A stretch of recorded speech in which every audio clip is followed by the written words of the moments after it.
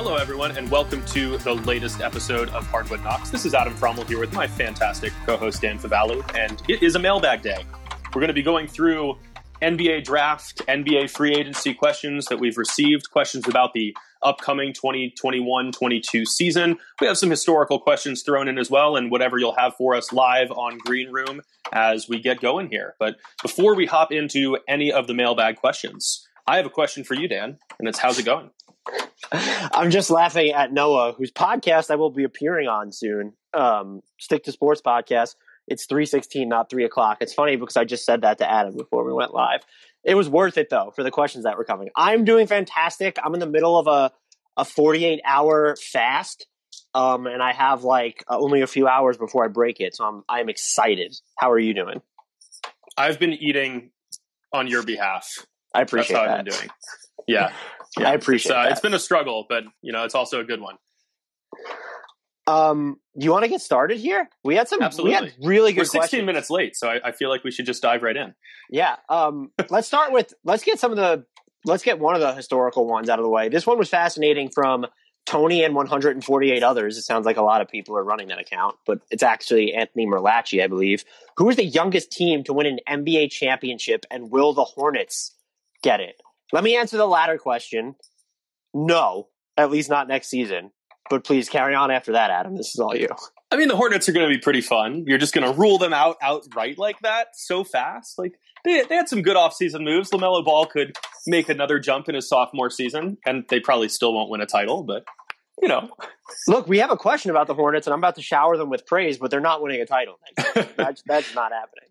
So to research this one, I turned to some GitHub databases using Gene Slaw's information here. He calculated weighted ages of teams that have won an NBA championship. So basically not just weighing everyone equally, but determining it by how much time they actually spent on the court. Obviously, when we're calculating an age for an overall team, if somebody plays 5 minutes and somebody plays 2,000 minutes, those should not be considered equivalent, and they aren't here. The answer surprised me. I think it surprised you as well, because it's the 1976-77 Portland Trailblazers, who had a weighted age of 24.199. I think I was a little bit surprised here because we just picture Bill Walton as an older guy no matter what. But this was his age 24 season. It was Maurice Lucas's age 24 season. Lionel Hollins was 23. The only 30-year-old on this roster was Herm Gilliam, who was 30. So this was a really young team, a year and a half younger than the 1955-56 Philadelphia Warriors, who are in second place. The only modern team in the top 10, and by modern I mean beyond the 70s, is the 2014-15 Golden State Warriors, who were at 26.393. I was a little bit surprised that we haven't had any other in the last 3 decades that have knocked out the plethora of teams from the 50s. I'm also a little surprised the Warriors are on that list, but now that I'm thinking back, 2015 was quite a bit ago. And so I'm just remembering the Warriors getting old in real time right now. So maybe that's not so surprising. On the flip side, do you want to guess which the oldest title-winning team by weighted average is in NBA history? Oh, damn. Is it the 97-98 Bulls? Nailed it. Can you get number 2? No, come on, don't do that to me. Is it the 96-97 Bulls? It's not. They're number 4. Number 5 is the 2006-7 Spurs. Number 4 is the 97 Bulls. Number 3 is the 1969 Boston Celtics. And number 2 is the 2011 Dallas Mavericks. Which makes sense. Jason Kidd, Tyson Chandler, Dirk Nowitzki playing such big minutes. That one was not surprising. And this might all be good news for the Lakers, who were getting dragged because they were too old, which I like. I got the jokes, jokes first, facts later, but they did sign. They re-signed Taylor Horton-Tucker. Malik Monk's not old at all. Kendrick Nunn's even fairly young, but I think that's good news for the Lakers. Speaking of the Lakers, which means speaking of LeBron, which means speaking of this question from Glenn, how many of LeBron's teammates all time have had a higher one season usage rate than he has in the same season? Yeah, we loved this question, and it is the reason that we're 16 minutes late, because we went through year by year. Way to go, Glenn. Yeah, I mean, the question came in a little late, so we didn't have much prep time here. But there are a handful. I'll start with the cursory mentions because they're kind of ridiculous. In 2004, 2005 on the Cleveland Cavaliers, Luke Jackson topped him in usage rate in a grand total of 43 minutes that season. And the other ridiculous ones are 2010 Cleveland Cavaliers, Kobe Carl had a higher usage rate in 5 minutes. 2014 Miami Heat, DeAndre Liggins in 1 minute also had a 124.1 PER that season. That's high. For whatever PER is worth. And then in 2017 on the Cavs, Dante Jones topped him in 12 minutes. But there are two legitimate answers here. The first one is on the 2010-2011 Miami Heat, where Dwayne Wade had a 31.6 usage percentage and LeBron had a 31.5. So Wade just ahead by a tick there. But then if you look at assist percentage, because usage rate doesn't incorporate passes into the equation, LeBron was at 34.9 and Wade was at 23.5. And we saw a similar story unfold on the 2017 Cavaliers, where Kyrie topped him 30.8 to 30.0 in usage rate, but was behind 29.7 to 41.3 in assist rate. So basically, I think what all of this means in sum is that if you want to be more involved than LeBron James in a LeBron James-led offense, you can't play more than 50 minutes. That's fair enough. Look, I mean, Liggins is clearly the best teammate he's ever had. We're just going by PER, right? If we're going, I mean, he had like a 45 point something box plus minus. He had like 2.2 win shares per 48 minutes, which is objectively ridiculous. So Liggins might be the best player of all time, and he should have gotten more minutes On a per minute basis. Yeah, he might be. Yeah. He might be the GOAT. Yeah. Let's get to these last two, since people are in here. We'll get to these last two non-free agency questions before we dive into these macro offseason outlooks. This question came from Jim Doyle. Are Michael Beasley, Kenneth Faried, and Brandon Knight the oldest players rostered in Summer League? The answer is yes and no. Michael Beasley is, in fact, and yes, I did go through all the Summer League rosters for this. Another reason we were 16 minutes late. If players were added after this fact, then, and I'm wrong, I apologize. But Michael Beasley, age 32, is the oldest player in Summer League. The second oldest is Kenneth Faried, age 31. The third oldest, also age 31, is Jordan Crawford, not to be confused with Jordan Crawford. This is with an O. And Jordan Crawford played in France last year, I believe. I did go through this, and I used 1992 as just sort of an empty benchmark here. But there are fewer than a dozen players in Summer League who were born in 1992 or earlier. So you had Beasley and Kenneth Faried were born in 89. Crawford, Kyle Fogg were born in 1990. Austin Hollins, Tariq Black, and Brandon Knight were born in 91. Joseph Young, Giannis Tima, Gary Payton II, and Samaj Christian were all born in 1992. Does that surprise you?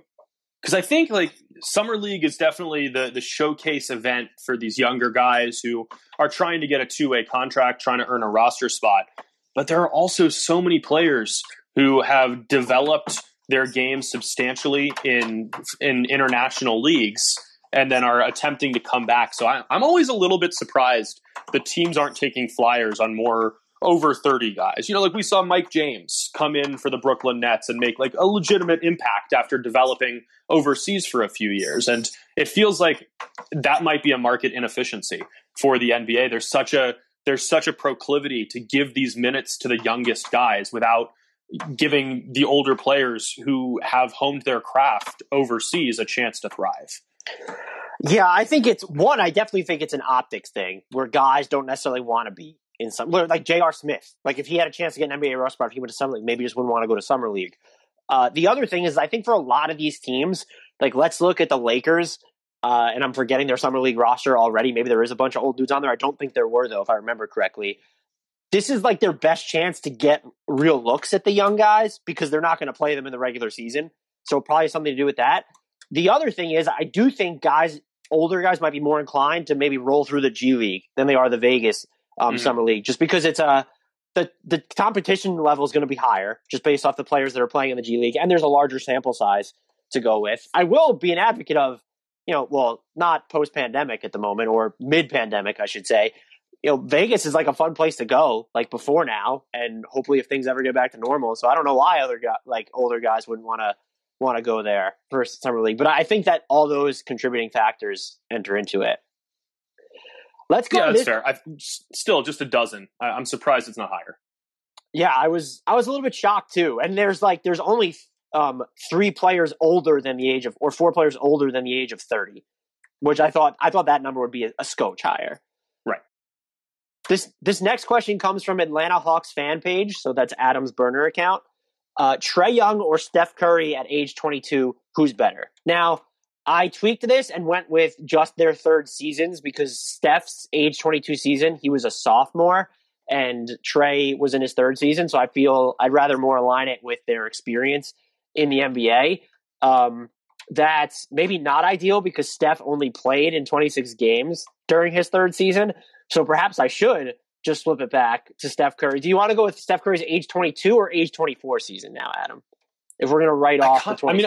I kind of feel like the answer is the same either way, and that it's Trae came in hotter and was at a slightly higher level at that stage of their respective careers, because it wasn't really until 2013-14 where Steph had put the ankle problems behind him and had blossomed into that flat out superstar. The shooting numbers were there early in his career, but he hadn't developed into the same playmaker, the same adequate defender, the same game warping force as an off-ball relocation weapon. I think that just because the NBA has evolved to a point where someone like Trae can come in and make such an immediate impact, he definitely has a little bit of a head start in this particular competition, and it doesn't mean that he's going to reach similar heights to the ones that Steph has reached and is continuing to reach. But just in terms of that early career comparison, Steph got off to a slow start. It's hard to remember that now.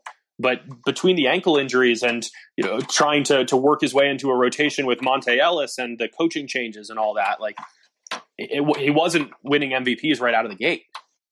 Yeah, I would say the Monte Ellis factor is the bigger one, is that Trae Young has had an opportunity that early career Steph Curry never did, aside from the health. So if you look at their third season specifically, Trae Young had a 33 usage. Steph Curry had 24.3. So that's 9 points higher, essentially.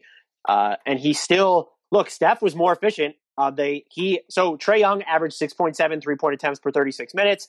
Third year, Steph Curry averaged 6, hit them at a 45.5% clip compared to Trae's 34.3. Now, I'm sure the level of difficulty on Trae's, just given how common ultra deep threes off the dribble now are, were a little bit higher. Steph also hit 51.4% of his twos.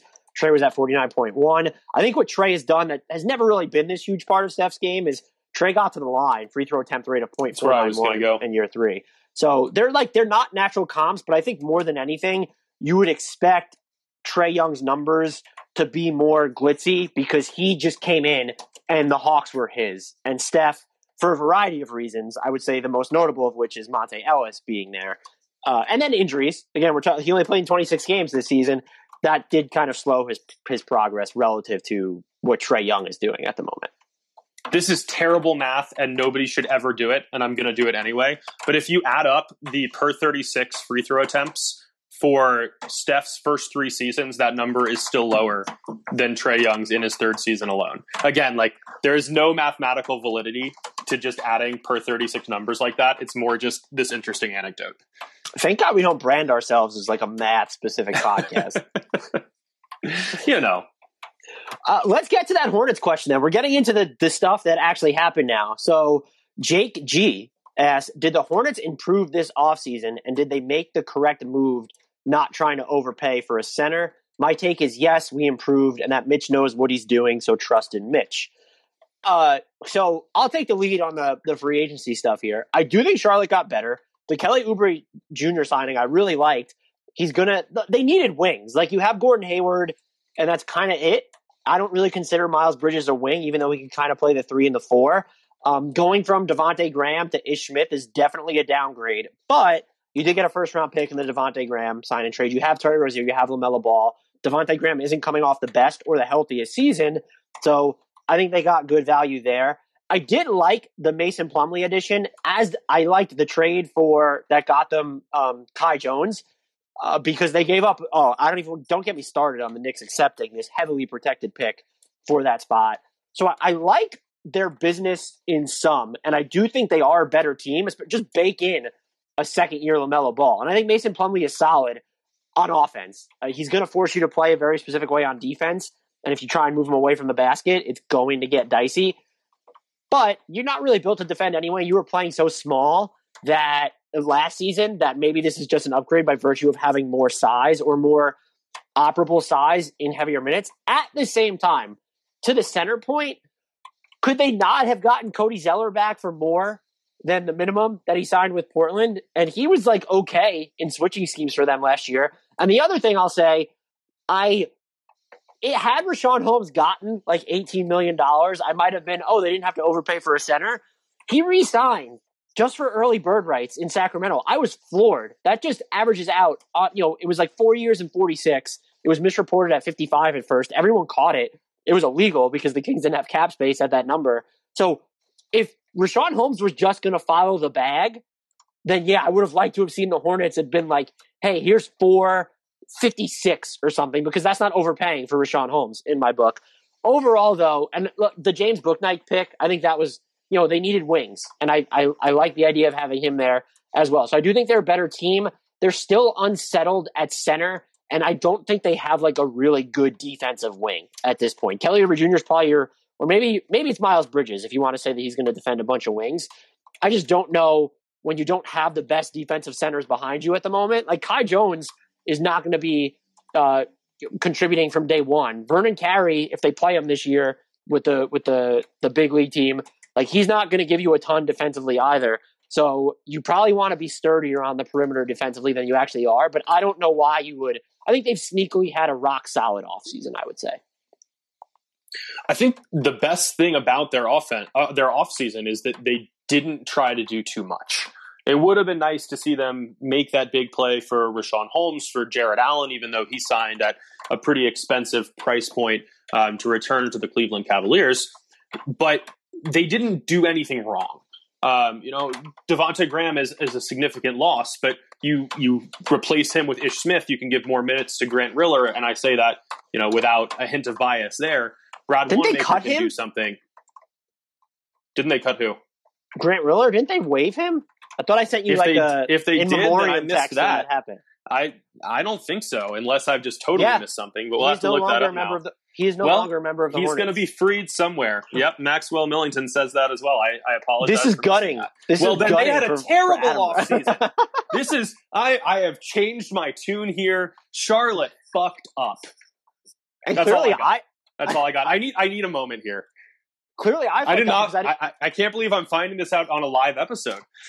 I thought I could have sworn I texted you to like condolences, but you were probably on vacation. I didn't want to bother you. Maybe that's what happened. But that's the issue, is that I was on vacation for some of these moves and just totally missed it. I think. Damn. Look, I think I will say I need like a minute to recover my composure here. It's okay. I'll vamp to the kids for a second. I think the Hornets had a rock solid offseason overall, even if there were things I would change. And like maybe Richaun just wanted to stay in Sacramento because he hit like 99% of his floaters. And he's a really good rim runner. And I think he's better on defense than people give him credit for. But overall, I think you could say that the Hornets with cap space are one of the most terrifying propositions if you're a Hornets fan or even a Hornets fan adjacent, just based off some of the past decisions they did, and including the Gordon Hayward contract, which I think looks a lot better now, but it was killed in the moment. The fact that this is what they did, where they just kind of, they picked up some assets for Devontae Graham. They did.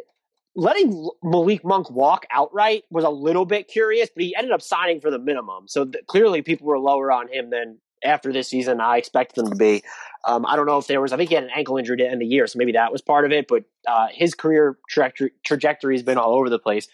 But I think they didn't do anything damaging, and so you have to credit them for that. And I do think they just made some nice moves. So the Grant Riller decision aside, I think their offseason has been better than fine.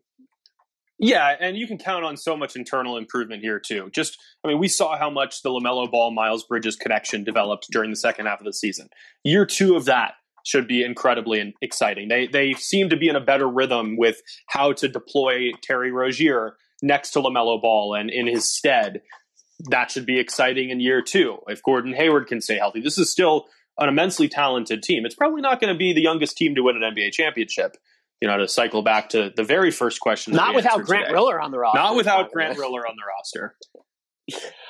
We have a question from Carrigan. How much better did Utah get upgrading from Derek Favors to Hassan Whiteside, George Niang to Rudy Gay, and adding Eric Paschall and Jared Butler? Not to mention they didn't really have to give up anything huge. Look, I will say anytime teams have to trade away first-round picks that are that far into the future to lop off money, I think it's a concern. And so the Jazz right now, they traded away number 30, which at that point, given where Jared Butler fell, I probably had Jared Butler in the top 15 of my big board. Teams must be mega concerned about his health. I think he's going to be a fantastic player. I'm interested to see what kind of opportunity he gets in Utah. I think he's just someone who can be, maybe he'll give you like a good amount of shot creation at some point, but someone who could be like a smaller 3-and-D type player, and if he's healthy. So I think that's a great pickup for them, which I think he was at number 40. I couldn't believe how much he fell. I think Eric Paschall is interesting. I'll be curious to see how they kind of use him. I'm assuming he'll play a bunch at the 4, but is he someone else you could slide to the small ball 5? And to wrap up my tangent about the picks, they have their 2022 pick is owed to Memphis, top 6 or top 8 protected, whatever it is. And then they now have 2024 pick was sent out as well, I believe, as part of the favor salary dump in Oklahoma City. So I'm ultimately fine with that because they still paid Mike Conley, and they're still very much, as of now, we'll see how the rest of the offseason / they have the entire regular season to duck it, but their tax bill is going to be pretty damn pricey. And, you look at, last season, they were in the tax, sort of. Like, it was a sub $5 million tax bill. This year, their tax bill is going to be closer to $30 million at the moment. And so I commend a team like Utah in that market for, as of right now, you still made, yes, you locked off salary, but you made some buy now plays. And I love the idea of Rudy Gay as a small ball 5 because I still think this team lacks athleticism on the wings, and that could come back to bite them because there are certain matchups where it's not that Rudy Gobert is a liability, it's that everyone in front of him is such a liability in that matchup that you're asking him to do too much at that point, and that's how he gets into trouble. So Rudy Gay is a 5. I think if you go up against the Clippers again, who won't be at full strength probably without Kawhi, and you need to downsize for a little bit, I think he, and to a lesser extent Eric Paschall, give you that option. And so I very much think that their offseason so far is flown under the radar. And look, as of right now, they have not traded Bojan Bogdanovic, 6th man of the year Jordan Clarkson, or Joe Ingles as part of a move to cut their tax bill. Maybe that's to come. I hope it's not. But just looking at everything else that they've done on the margins, I think this is a team, even though Hassan Whiteside is a better fit for them than Derek Favors, full stop. It's the same archetype of player on offense as Rudy Gobert, nowhere near as well as good. I want to make that clear. But it's easier for probably a Mike Conley or a Jordan Clarkson or even a Donovan Mitchell to just get used to playing with that same type of screen setter, lob catcher type player. So I think they had a really good offseason, and I'm very curious to see how. I don't think it'll be often, but I am curious to see will they go to maybe is Rudy Gay at points just their primary backup 5. I think it's an interesting proposition, and I think they did well to get him. Their glaring void is still just the athleticism on the wings. They need that bigger, quicker wing defender that they just don't have, and that comes with the caveat of every single team either needs that guy or wants more of those guys. I'm excited to see what Paschall can do as another offensive initiator, creator on the second unit. If you have him with his ability to break down bigger defenders with the spin moves and the quickness, and you have Jordan Clarkson who can create a shot at the drop of a hat, and you have Rudy Gay floating on the wings ready to crash towards the board on a cut. This is an exciting second unit, and we know how strong Utah's starters are. I'm also excited to see what Hassan Whiteside can do with a little bit of defensive development. He has not really played alongside or behind a dominant defensive big basically forever. And we know that he has the natural physical talent to be a game-changing force on that end. We've seen him do it in spurts where he can challenge for a triple-double with blocks, but he's always been prone to chase rebounds at the expense of making the right box-out player to chase blocks and set it up for an easy dump-off and layup while he's in the air. But practicing with Rudy Gobert, a generational defensive presence every day, if he is able to pick up a few little pieces, a few little nuggets that give him more discipline on that end, that could be a terrifying 1-2 defensive punch. Yeah, and it's interesting how far, I don't think they necessarily needed it, but it's just interesting how far Utah has leaned into shot creation because even Rudy Gay, it's slow-mo at this point, but he can give you some of that. And then Eric Paschall is a guy who wants to get to his spot in the mid range or post up. And remember, 2 years ago, the biggest thing was the Jazz need extra shot creators, and now they just have them for days. So many of them. I'm not saying Pascal and Rudy Gay are going to win them a playoff series, but it's just interesting how the dynamics of this roster has changed. I will say, would you argue there is, I guess it's equal, not more, but there's they haven't done anything to alleviate the pressure on Rudy Gobert, correct, defensively? No, they've not. I mean, I think that you can more reasonably play Whiteside as a ridiculously poor man's simulacrum of his defensive impact. And they didn't necessarily have that in the past, because even if Favors is a good interior defender, he's never been as comfortable switching out onto the perimeter, providing those chase down blocks within the half court set that Gobert is so good at. So even if Whiteside is remarkably inferior on that end of the court, he at least offers them a chance to play a somewhat similar style. And they haven't had that. They really, I thought, and he's not the Josh Richardson that he was in Miami 2 years ago, but had they been able to pick up Josh Richardson, or I even thought this, I think he has more trade value at the moment. Maxi Kleber or Josh Richardson, both, well, Maxi Kleber is still a Maverick, but both Mavericks last year, those were just two players where I'm I know you could do this with any player, but I was just looking at mid-end type players who could make a huge difference. And I'll do this a lot with all the teams, but with Utah, it's if you put Maxi Kleber or Josh Richardson on this team, I might be inclined to make them the West favorite next year. Mm-hmm. So it's just something to watch. I'm loving these questions about we have some flagship market questions, but I'm loving these non-glamour market questions. And anyone who's here in the room wants to ask questions. We have questions for days here teed up, but if anyone has any questions, feel free to get at us. Dustin asked, did Sacramento get better by trading DeLon Wright for Tristan Thompson? So, okay.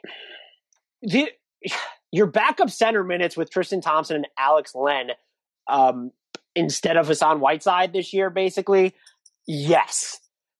But DeLon Wright is the better player than Tristan Thompson overall. It gives you more optionality, my favorite word, on defense. And he gives you more of a steadying presence if you want to have him run the second unit. We saw it, maybe not so much, towards his tail end of his time in Toronto, and maybe not a ton while he was in Detroit. But he can captain certain units against second stringers. And now you have Davion Mitchell there. I get the move because you just had so many guards. Terrence Davis, Davion Mitchell, De'Aaron Fox, and Tyrese Halliburton. And Buddy Hield, by the way, who was not traded to the Lakers. Buddy Hield is a wing at this point for you because your only other, I would say, real wing is actually Robert Woodard the second. I mean, they're going to play Mo Harkless at the 3 or Harrison Barnes at the 3. I like both those guys way better at the 4. Maybe I'm not giving Kyle Guy enough credit here, but it made sense for a fit and what their rotation needed based off their guard logjam, but I don't think they're a better team because they traded DeLon Wright for Tristan Thompson, if that makes any sense. Yeah, I'm in a similar boat where I think it's mostly just a lateral move. In a vacuum, DeLon Wright is a better player than Tristan Thompson. I'm not sure it's that close, but you do fill a bigger position of need with Thompson, and especially with Davion Mitchell coming into the fold, you open up more minutes for him and for Halliburton. This Kings team, maybe it's ready to chase a playoff spot, a play-in spot in the Western Conference. It's not a contender yet. So it's more beneficial for the Kings to open up the minutes for those younger guards to test themselves, to learn on the fly, than it is to have the veteran backup point guard who's going to be a steadying force on a team that might not really need anything to be steadied quite yet. Can I ask a Kings question? Yeah, absolutely. Would you be in favor? Tyrese Halliburton and De'Aaron Fox are not moved. You're keeping them. Not moved. Would you be in favor of them making one of the hypothetical trades for Ben Simmons or Pascal Siakam? I would not want to see Simmons on this team, I don't think, because taking the ball out of Fox's hands doesn't really make much sense. Siakam, though, yes. I think that would be a nice move that expedites the timeline, but still extends your window. Especially if you're not giving Rashawn Holmes up in that deal. You could look, Barnes and Bagley is your salary to get Siakam, and then flesh it out with picks and Davion Mitchell probably. So yes, I'm actually kind of with you. I wouldn't be, if the price on Ben Simmons is right, where it's Harrison Barnes, because the Sixers could use him, or Buddy Hield is your primary salary filler, and you're not giving up a shit ton of picks, you could probably talk me into it, but I like Siakam here way better. The other name I thought of is if this team wants to be good but not make an all-in swing, I have no idea what the fuck San Antonio is doing, but if they don't want to hold on to Thaddeus Young, does San Antonio know what it's doing? I think it does because it got a bunch of stuff from the Bulls for DeMar DeRozan while getting DeMar DeRozan paid. So kudos to DeMar DeRozan, one of the big winners of free agency. But if you could put Thaddeus Young on this team instead of Tristan Thompson as your primary backup five, I would be far more interested in the Kings. But absolutely. Look, it doesn't matter because I wanted Richaun Holmes to get paid more. I think he's worth way more. But the Kings themselves won the offseason because they got Richaun Holmes at just an absolute cut rate. I thought he was going to go for like 18 to 20 million per year. I said he was going to get more than 15 or more. And the fact that he didn't, I set the over under at 18. And look, here's my other thing. I know he's older. He's 27. I believe Jared Allen is 23. Jared Allen got 5 and 100. Richaun Holmes gets 4 and 46. That's just different circumstances. And he's a young. We talked about this on a previous episode too, where he's a young 27. Like he doesn't have the wear and tear that you'd find from a typical 27-year-old getting paid for the first time. And if you ask me, and I know that Richaun couldn't get a 5-year deal, obviously, but if you ask me if I wanted the next 4 years of Richaun Holmes, the next 4 years of Jared Allen, I'm probably taking Richaun Holmes. It's closer for me, but you know how high I am on Allen's skill set. That's enough about the Kings, though. Tyson Mulisk asked, the Raptors now have like 10 guys who are 6'9" with a 7-foot plus wingspan. What does the math tell us about this type of roster construction?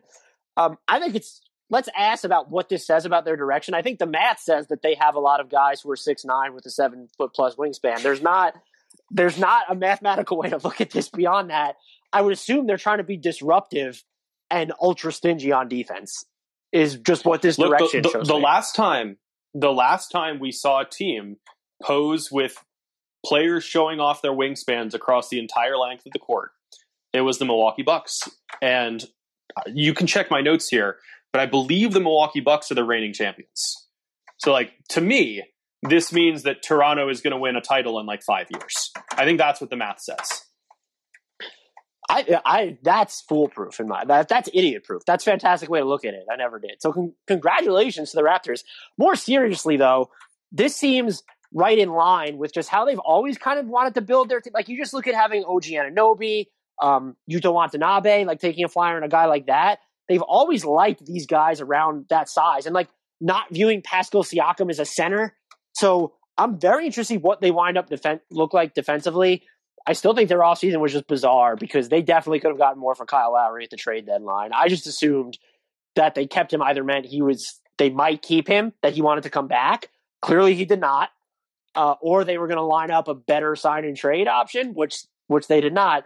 This team is still going to be really good unless they bust it up, which I don't think they should because, Scotty Barnes is a project, but Adam, the minutes with... I loved him as a prospect. Freddie, like we're friends. Fred VanVleet, Scotty Barnes, OG Anunoby, Pascal Siakam, just Chris Boucher.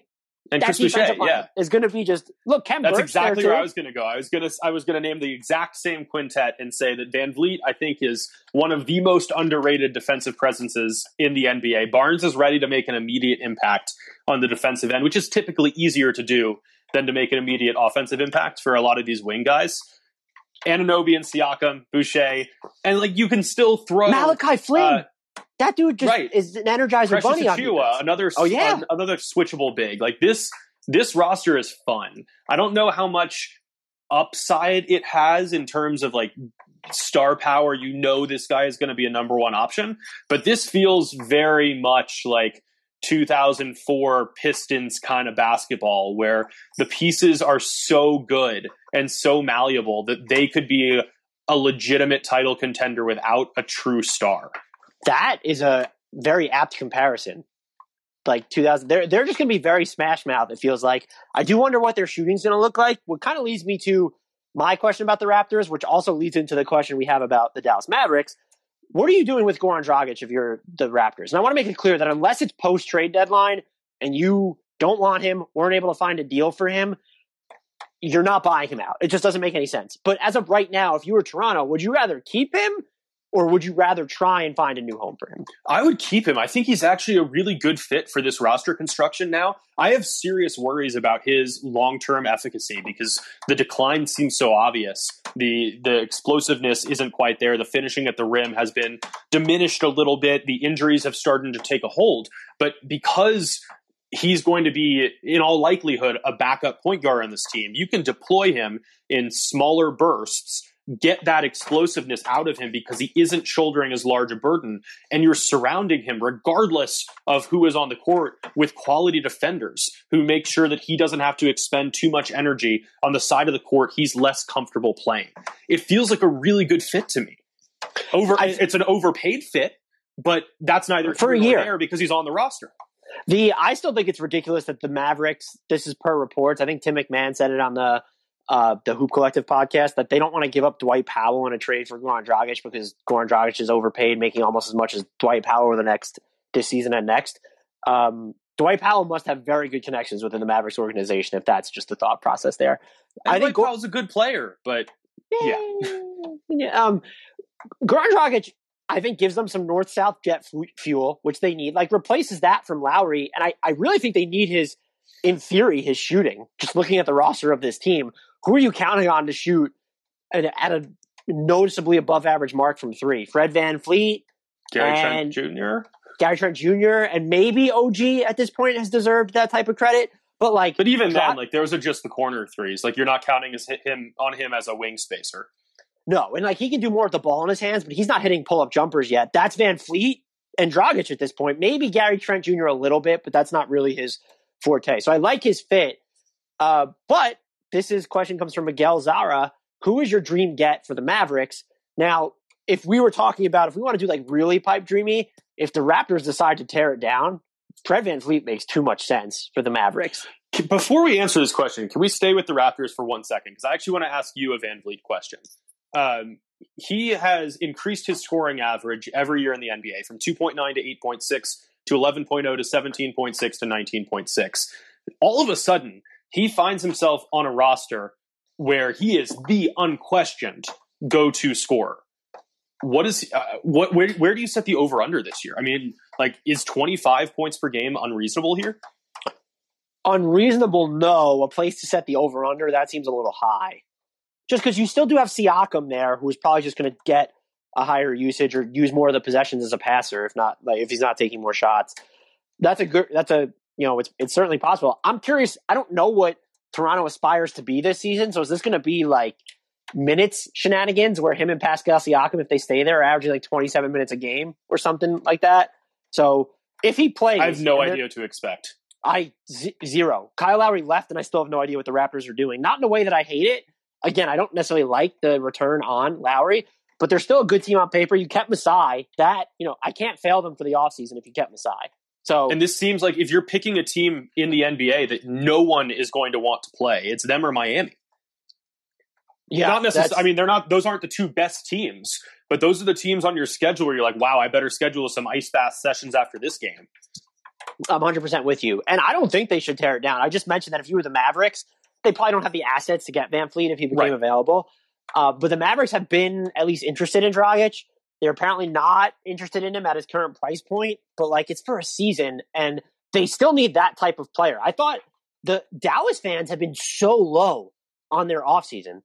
I love the Sterling Brown signing. They absolutely stole Reggie Bullock from the Knicks, who, by the way, my one qualm here is, and maybe you feel differently, but had the Knicks found a team to take on Kevin Knox's salary, they could have just carried Reggie Bullock's cap hold, done everything else that they did, and still re-signed Reggie Bullock to the super reasonable contract he signed with the Mavericks.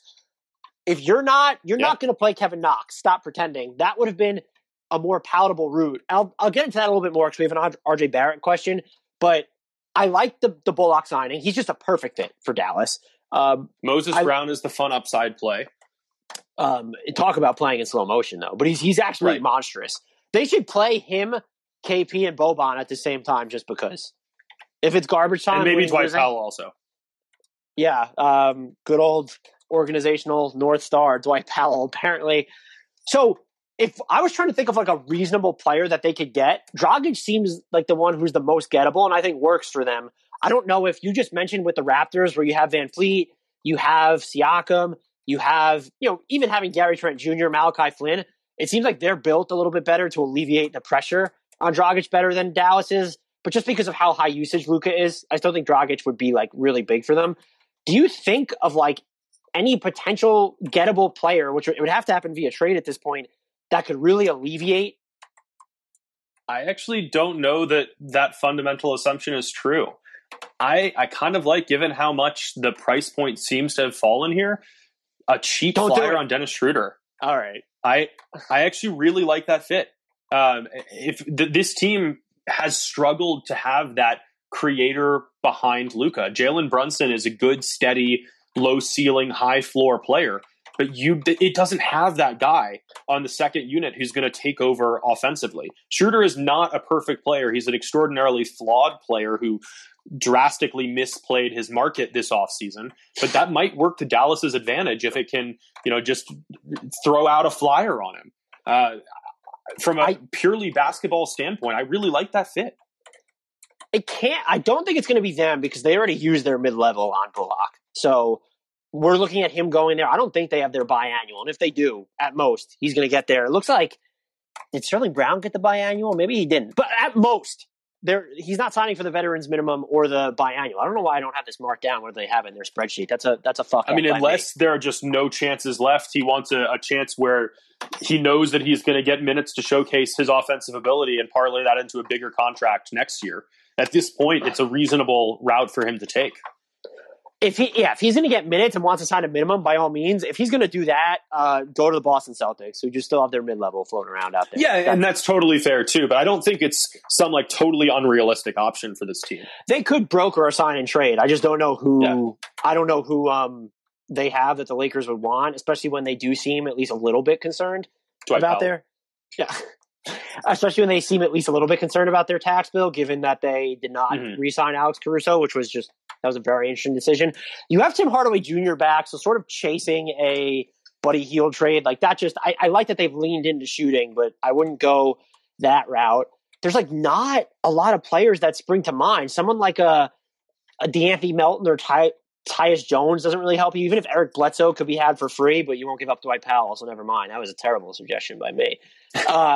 So, like, I don't know. They need another shot creator still, though, because that pressure is on. One name I thought about was, and this was before Indiana made other moves to duck the tax, but like Jeremy Lamb, just as someone who could get to his spots and shot really well from three last year when he was healthy. And they still sort of have this logjam of, guys who are good, not great. And he's going into the final year of his deal, so maybe something could be worked out there. But if you're trying to look at like realistic trade targets, and I think one of the issues here is that Dallas fans really wanted more this offseason. What I'm going to say, I'm here for the jokes because the Mavericks always miss in free agency. The options weren't out there. What did you want them to do? Only one team was going to win the Kyle Lowry sweepstakes. And as far as I'm concerned, the Miami Heat won it 5 months ago in March, however long ago that was. So I'm not going to, I don't think the Mavericks did anything bad. I don't think they necessarily strengthened their position in the West, but who did? Who in the Western Conference got noticeably by far and away better? Did the Warriors even, just by virtue of the rookies, and Clay will be back by January or whatever it is? Maybe. I mean, Otto Porter's a good fit there, and that Clay is coming back, but no? Yeah. So the name I'll say, this has been controversial whenever I bring him up, but he shot 58% on drives before he was injured. Eric Gordon, 2 years left on his deal, a little under, I think, $39 million. If I'm the Mavericks, it's probably going to cost Dwight Powell, so never mind. But look, in all seriousness, if you can get Dwight Powell and Willie Cauley-Stein is the cost for maybe a small asset for Eric Gordon, just because Powell has that second year left on his deal, I'm doing it. I like it. You're not going to have cap space moving forward anyway, unless you're clearing the deck in a huge amount of way. And you just need somebody like Eric Gordon. At least he'll open up the floor more, even if the ball's not in his hands. But just someone else other than Jalen Brunson to put some real pressure on the defense outside of Luka, obviously. And that's no knock on Brunson. Again, like it's just he's the low ceiling, high floor guy, and you need more than that with this team. Yeah. So my dream get for the Mavericks, like I said, would be Van Fleet, but they can't get my dream. So I would say pony up for Dragic at this point, or can you look at an Eric Gordon type player? No one cheap comes to mind. You mentioned Schroeder, which I think is, if he really wanted to say, fuck the money, I'm going to try and build up my stock, and the Mavericks are like, we will guarantee you 28 to 32 minutes a game or whatever, then yeah, maybe he considers it. Which they very well could do. They could guarantee him that. That's a reasonable guarantee given this roster construction. But look, and I have no problem trolling him for this. Normally, I wouldn't for NBA players because I want them to earn as much money as possible. But Dennis Schroeder, anti-vaxxer, turning down an $84 million extension and then ending up with what would be the minimum or something would be objectively hilarious. And I'm assuming it was his decision to turn down that extension. I can't imagine. Maybe I'm assigning too much credit to his agent, but I'm assuming that was a kind of a Nerlens Noel situation circa, what was that, 2017, whatever it was, where he turned down that Sounds huge about deal right. from the Mavericks. Let's get these last couple questions here. This one's interesting. Do you predict any breakout players for the Orlando Magic this season? I really liked what I saw from Cole Anthony towards the end of the season. It seemed like he gained a lot of confidence in his shot creation ability. Chuma Okeke is better than people realize. Wendell Carter Jr. is going to be an obvious name because there's not really any bigs to take away minutes from him. Jonathan Isaac, if he's healthy. Except for Isaac, Mo Bamba, Robin Lopez. There are no high upside bigs to take away minutes from him. I mean, this roster has so many pieces who could answer that question. We still haven't mentioned R.J. Hampton or Markelle Fultz. You haven't mentioned the number 5 pick. Well, because I feel like it's hard for it to be a breakout when they're entering as the number 5 pick. All right, that's fair. I was going to ask you the over-under. That was very intentional. That's fair. The over-under on Jalen Suggs' points per game was set, the last I saw, at 16. How are you not smashing the over on that? You have to take the over on that one. Who is taking the shots for this team? Like, they have a lot of guys who are better with the ball in their hands, but no one who's going to actively take it out of Jalen Suggs' hands. But please continue. I apologize for interrupting you on the non-number 5 pick guys. No, I mean, there are just so many different options, and it feels like this Magic team is not going to be good, but is going to be fun and feisty. It doesn't have that established star who's going to carry it into postseason contention, but looking up and down this roster, that it's just one guy after another who's fighting for minutes, who's fighting for a chance to stay in an NBA rotation. And that matters. This is going to be one of those classic plays hard every single night teams that is going to make it tougher for you to beat them than your typical lottery-bound Eastern Conference squad should. Yeah, I'm hoping it's RJ Hampton just for my selfish agenda purposes. I could also see it being, you already mentioned Chuma Okeke. I feel like there's a chance they might plumb the depth of his ball skills just based off how this roster is built. So those would be my 2 picks. I would love for it to be Wendell Carter Jr., but I'm just curious, or even Mo Bamba, I'm just curious, like, what does the signing of Robin Lopez say about their faith in their bigs? Maybe they just don't think Isaac is going to be healthy, so they wanted a third, true center on the roster. Mm-hmm. And I know Isaac's not a true center, but he could definitely play the 5 now. Yeah, I mean, Carter's dealt with injury issues too. Isaac has obviously dealt with a lot of injury issues, so I don't mind that just from a minutes management perspective.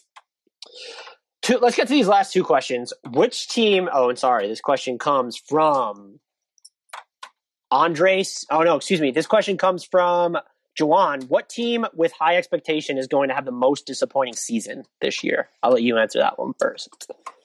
I think I have to go right to the top of the ladder. And the two odds-on favorites on basically every Vegas betting market are the Brooklyn Nets and the Los Angeles Lakers.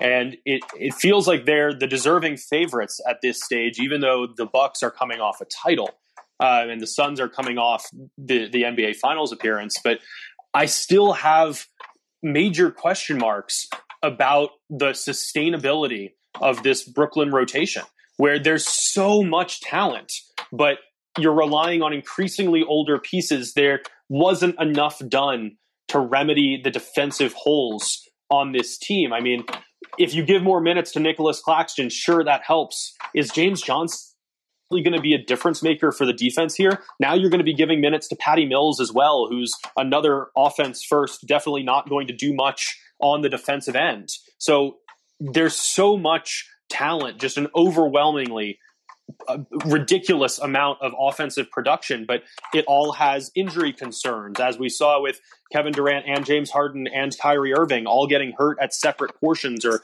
having to be worked in to the rotation and try to piece together chemistry in these vitally important playoff series. So the Nets, I think they should have the best odds, but there is a potential for a lot to go wrong here. The Lakers case, I think, is even easier to make, where it's another team that has so much talent that it's overwhelming, just again, from a sheer talent perspective. Is Russell Westbrook a good fit alongside LeBron James and Anthony Davis? We don't really know. It doesn't seem ideal. I would lean strongly toward no. Anthony Davis hasn't stayed healthy in a long time. LeBron had the most significant injury of his career and wasn't necessarily able to reach that same ridiculously lofty level in the postseason that felt inevitable in years past. There isn't that much depth, and the depth that it does have, again, has those age concerns. Like, for all the trolling that's done, for all the jokes that are being made, enough to prompt LeBron to tweet about it and then subsequently delete the tweet, this is an old team, and it should be concerned about the ages throughout the roster, because that does matter coming off yet another shortened offseason.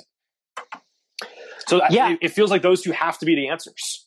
It's interesting because it's tough for me to imagine them being bad, and I can't view any team's season through title or bust terms, where the Lakers to me are just going to be really good, and so are the Nets. But it is interesting, and I agree with you, that as far as title favorites go, both of them are combustible in very different ways. If the Nets are healthy, I do think they are inevitable if they're healthy. But that's kind of a big if. It's a huge if. And it's even an if with James Harden just because of how many miles are on his treads at this point, because he's been an Iron Man for so long. Is this hamstring stuff going to linger? Is it a harbinger of something else? Kevin Durant missed half the games last season. I imagine that was more out of precaution, but he has an Achilles injury in his rearview. He's fantastic. He basically just won the United States gold medal. So, and then Kyrie Irving's always just dealing with stuff. It's like never a chronic injury. It's just injuries, plural, all over the place. So sometimes not even injuries. And the Lakers, I would argue, are more combustible because even if they're healthy, there's that fit with Russ where it's okay, you'll be good, but your level of good or your level of great is capped, because if that's not the perfect fit, if he doesn't start doing more stuff off the ball, you have issues there. And then there's also just the injury concerns. By the way, he was playing through a torn quad last year and was not good until he healed. It's like he's not, just looking at the miles on his treads, LeBron is going into his age 37 season. Like, that sounds like a typo. Can you sound like a typo? That sounds like a typo. And then Anthony Davis is just, I don't know if he's injury prone, because like when he sat out his final season with the Pelicans a lot of the time, that was shenanigans we can call, but he seems just perennially banged up, even when he's playing. And he's always on the ground. It scares the shit out of me. So I agree with you that those two teams are combustible. I looked at it as the team that tried to improve the most this season that might be disappointed, and I think it's the Bulls. I wouldn't say they're losers of the offseason because I love Lonzo Ball's fit. I love the Alex Caruso signing. I don't even hate the idea of DeMar DeRozan as someone who, and this is what Kobe White and Lonzo Ball aren't going to do, they're not steadying the offensive ship without Zach LaVine on the court. But DeMar DeRozan can. Just how do you fit all your best players together? DeMar DeRozan, Vooch, LaVine. I think LaVine has gotten better on defense, mostly on ball though. When you look at those three guys, it is a wealth of really bad off-ball defense. That puts an awful lot of pressure on Patrick Williams and Alex Caruso if you're rounding out that five. They are, when you look at their top 6 or 7 players, they're mega interesting. But I think, can you say, and this is the problem in the East, is the middle class is so deep. If you say Philly, Miami, Milwaukee, and Brooklyn are the top 4, do you think Atlanta belongs in that lock tier for the playoffs? Okay, those 5 teams are locks. Now, let's go. There are probably 3 teams that are definitely worse than the Bulls. Detroit, Cleveland, and Orlando. That's 7 teams are left. 6 others than the Bulls. Which of those teams are the Bulls definitely 95% sure going to be better than? I can't, if you want, I'll go through them. The Pacers? No. The Knicks? Probably not. The Celtics? Probably not. I would put the Wizards in that category, I think. just Spencer Dinwiddie with Bradley Beal, Kuzma, KCP. I could see, look, they would probably be the team with like the best chance, but like, okay, fine, that's one. Charlotte, are you throwing Charlotte in there? Same situation, I think. So Toronto, you could convince me the Bulls are better than Toronto, but if they keep it together, I'm probably picking the Raptors over the Bulls. And I think, look, there's risk here because you chose not to renegotiate and extend Zach LaVine, even though he was clearly open to it. I get that decision. You matched the contract he went and signed on the open market. It's not your responsibility to just give him more money now. You wouldn't have been able to add players, but he's going to be a free agent now in 2022. You've traded the number 8 pick in this year's draft, your 2022 pick, and your 2024 pick. That's like, 2023 and 2025. I'm getting my years mixed up here. Those are real issues. And if you miss out on you could convince me that they don't even make the playoffs. There's a path to them not making the playoffs without them dealing with any real absences or injuries. I think there's also a chance that they could be the 6th seed. I don't think that they're going to be better than any of the 5 teams we just mentioned, and I'd argue they finished lower than 6, but they're the team that just feels like they have high expectations and they're very high risk, and this season could end up imploding all over their faces. Yeah, I think that's totally fair. I'm probably a little bit higher on the Fits than you are, but it's a totally reasonable take. I would argue, though, that if we're looking at the team that expects to improve and might not by as much as it expects, it might be Miami. I would not want to play the Heat. They're going to be brutally difficult to score against, but the shooting is really questionable. How much are you banking on Kyle Lowry as he moves deeper into his 30s in a new location for the first time in forever, learning a new system without much point guard depth behind him? Like, that has to be a legitimate nagging fear in the back of Miami's mind. As much as we all love Kyle Lowry and respect the hell out of what he's been able to do in Toronto, that is not a guaranteed star for this team, especially without a lot of shooting to space things out for him. Beyond that, build the best second unit for me, assuming that Kyle Lowry, Duncan Robinson, Jimmy Butler, PJ Tucker, and Bam Adebayo are the starters, which is objectively a great, tough starting lineup without much shooting. But build a second unit for me. Well, so am I allowed to use, when he comes back in the middle of the season, Victor Oladipo? Sure. Victor Oladipo, Tyler Hero, Markieff Morris, Dwayne Dedmon, and probably Gabe Vincent or Max Strus. Or Opala, maybe, but still, like, ugh. There is not a lot of depth here for an older team, because aside from Bam and Duncan Robinson, like, you're counting on mid-30s Kyle Lowry, mid-30s Jimmy Butler, mid-30s PJ Tucker, and then some older backups as well. There is a lot of potential for things to go south quickly in South Beach. Wow. Touche. Would you put them, though, in the same category as the Bulls? That skews more towards the Lakers. But I don't think the Bulls have as much expectations either. Like, I do think that Miami feels like a playoff lock. But if we're evaluating this team in terms of championship potential, which is the only way that we can evaluate it after making an all-in play for Kyle Lowry like this, I don't know that they're close to that. Yeah, so I might put them in, like, they're not in the same tier, but like we were talking about the Lakers and the Nets problems, they're kind of the same because we were talking about health. Yeah. And then it's similar to the Lakers where I think they have enough shooters now, but Miami's shooting is extremely questionable. If you place a bet on Miami winning a title this season, that's somewhat reasonable. There's enough talent and there's great coaching on the sidelines that, like, it could happen. I wouldn't. No, I wouldn't either. I totally get what you're saying there. Let's get to this last question, which is the question I've been waiting for. Knicks for Life asks, based on RJ Barrett's leap in his second year, what will his numbers most likely look like in year 3? Historically, do players take another leap in their third year? The latter question I didn't even look into. You could go into year-over-year improvements, but growth to me isn't linear. There's not a recipe for player development. What I do find interesting with RJ Barrett is he did improve at both ends of the floor by a demonstrative margin from year 1 to year 2, where he shot better than 40% from 3. I know he wasn't hitting off the dribble jumpers, but he was just a spacing liability in year 1. 32% from beyond the arc. He went from 40.1% in year 2. And the other thing, I don't know that I've ever seen. Well, all right, I don't want to overstate that. He was really good defensively for a sophomore. And what's going to be interesting, I'm wondering, I've tried to talk myself into the rationale between preferring, and I get the logic behind, Alec Burks is more shot creation than Reggie Bullock. Nerlens Noel, more defense by the rim than Reggie Bullock, obviously. And you don't know what's going on with Mitchell Robinson. Whatever. Reggie Bullock was their best perimeter defender last year, and he routinely covered the toughest, highest usage assignments outside of point guards because by default that was Elfrid Payton a lot, which was a disaster. And Reggie Bullock took on some of those players. You've now decided that RJ Barrett is going to take on the toughest wing. Have you not? Who's the other player on this roster that is guarding the toughest wing? I don't have an answer. Is it Alec Burks? It's not Alec Nerlens Burks. Noel, maybe? It's not Evan Fournier. So is it Quentin Grimes? I don't think he's going to be ready for that. So to me, they've decided that RJ Barrett's basically a 3, which is, maybe that's fine.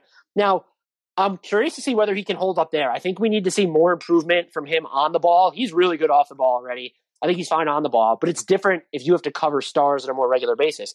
Now, when you're looking at his improvement on offense, here's what I'm curious to see. They are two different players because Jason Tatum in his first 2 years was taking pull-up jumpers at a higher rate, but during his first 2 seasons, he shot very poorly on pull-up threes, and they accounted for fewer than 11% of his shots in each season.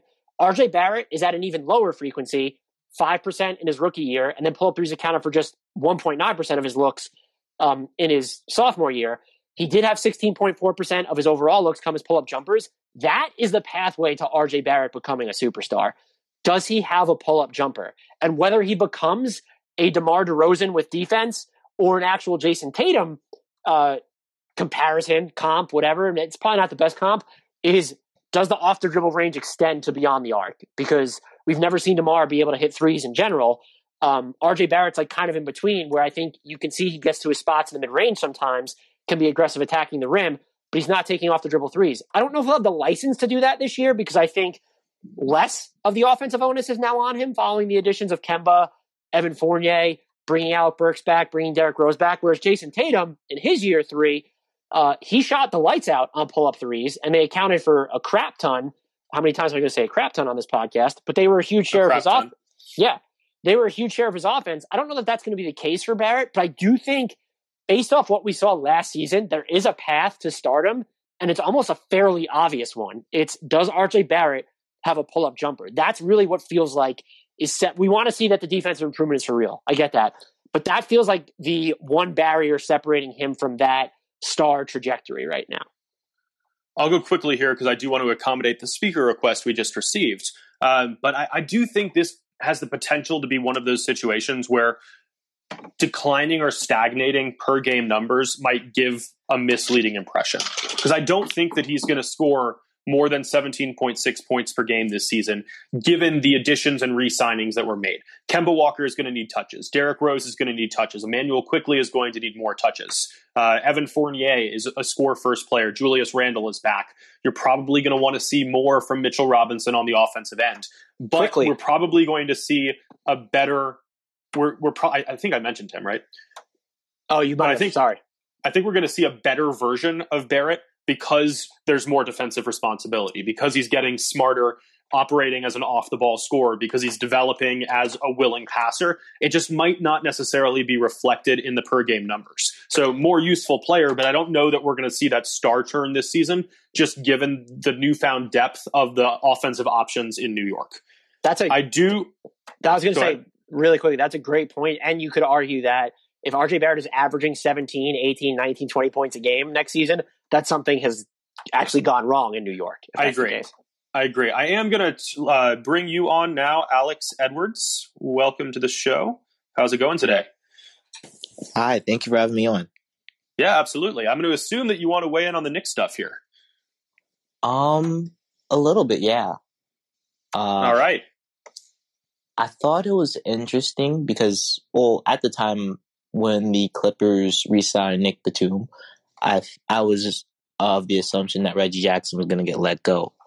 So I thought that offers would be coming in from the Knicks, and I didn't know that they had the money at the time to re-sign Reggie Jackson.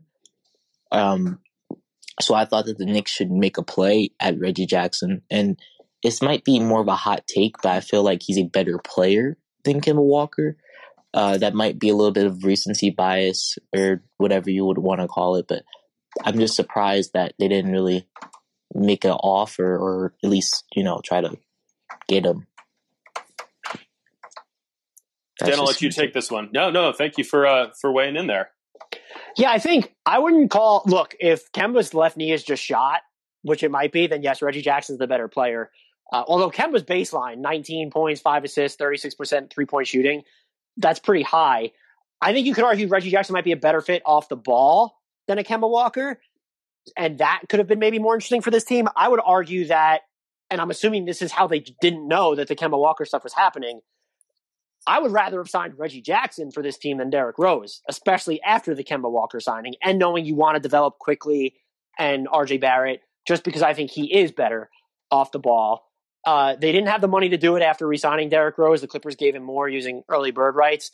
And I'm assuming because of what they gave Derrick Rose, I know it's only 2 guaranteed years, but 3 years, $43 million in sum is pretty big cost for Derrick Rose right now. I think my guess is that they even if they knew it was in the ether, that they were even fairly surprised that OKC ended up buying out Kemba Walker. That didn't seem like something that came together until within 48 hours, just from my outside perspective, also knowing how OKC operates.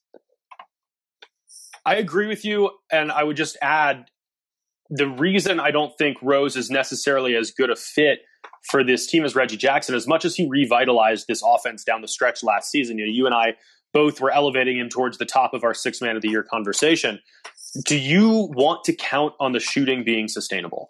Because he's a career 31.1% 3-point shooter. He had never before topped the 40% mark. So yeah, he shot 41.1% on threes on 2.6 per game over the 35-game stretch that he spent in New York, and then followed that up by shooting 47.1% in the playoffs, albeit in an even briefer stretch. Do you want to count on that, given all of the history? I don't think that you do. I just don't think that you can reasonably rely on that type of production once again. You can count on the basket attacking, you can count on him breaking down defenses, but in terms of pull-up jumpers and floor spacing ability, that's probably where you should be focusing more for this Knicks team.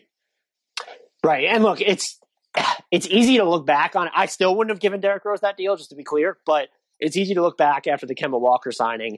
I think he's much less of a great fit with the Knicks following the Kemba Walker signing, but we'll see how their minutes distribution goes. And look, just between the injuries that both Kemba and Derrick Rose have in their rear view, maybe this is sort of just a give and take tug of war type thing where between them you get 82 games of point guard play. Like maybe that's the situation the Knicks are entering.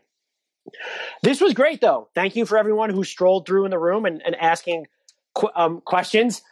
This was a rough podcast for Adam. We appreciate him soldiering through despite the breaking news a week later that Grant Riller was no longer on. 2 days later. 2 days later. Let's give me a little bit more credit there. It was only 2 days. It feels like it was for whatever. It was reported on August 6th because I immediately looked it up that they were waiving the free agency rights. Well, and we're recording on August 8th. So unless my math is way off. If you guys are new to the fold, we are Hardwood Knocks. Check us out wherever you get your podcast. Just search Hardwood Knocks. Ratings, reviews, download every episode. We really appreciate it all, especially on iTunes. If you leave us a rating and write a review, we will love you eternally. We'll probably love you eternally anyway, just for the fact that you're listening. Follow us on Twitter at Hardwood Knocks. Follow us on Instagram at Hardwood_Knocks. We are also on TikTok at Hardwood Knocks, believe it or not. We are everywhere. Thank you, Alex. Great podcast in the chats. That was just worth it for that. We appreciate everyone listening. Until next time, I'll leave everyone with a shout out to 2 players who should absolutely be on NBA teams right now. Grant Riller, Frank Ntilikina, and then Grant Riller again, because this is Adam's show. Condolences. You have my sympathies. I'm sorry I didn't tell you. I thought I texted you my condolences. I'm a bad friend / co-host. Thanks for listening, everybody. We'll catch you next time.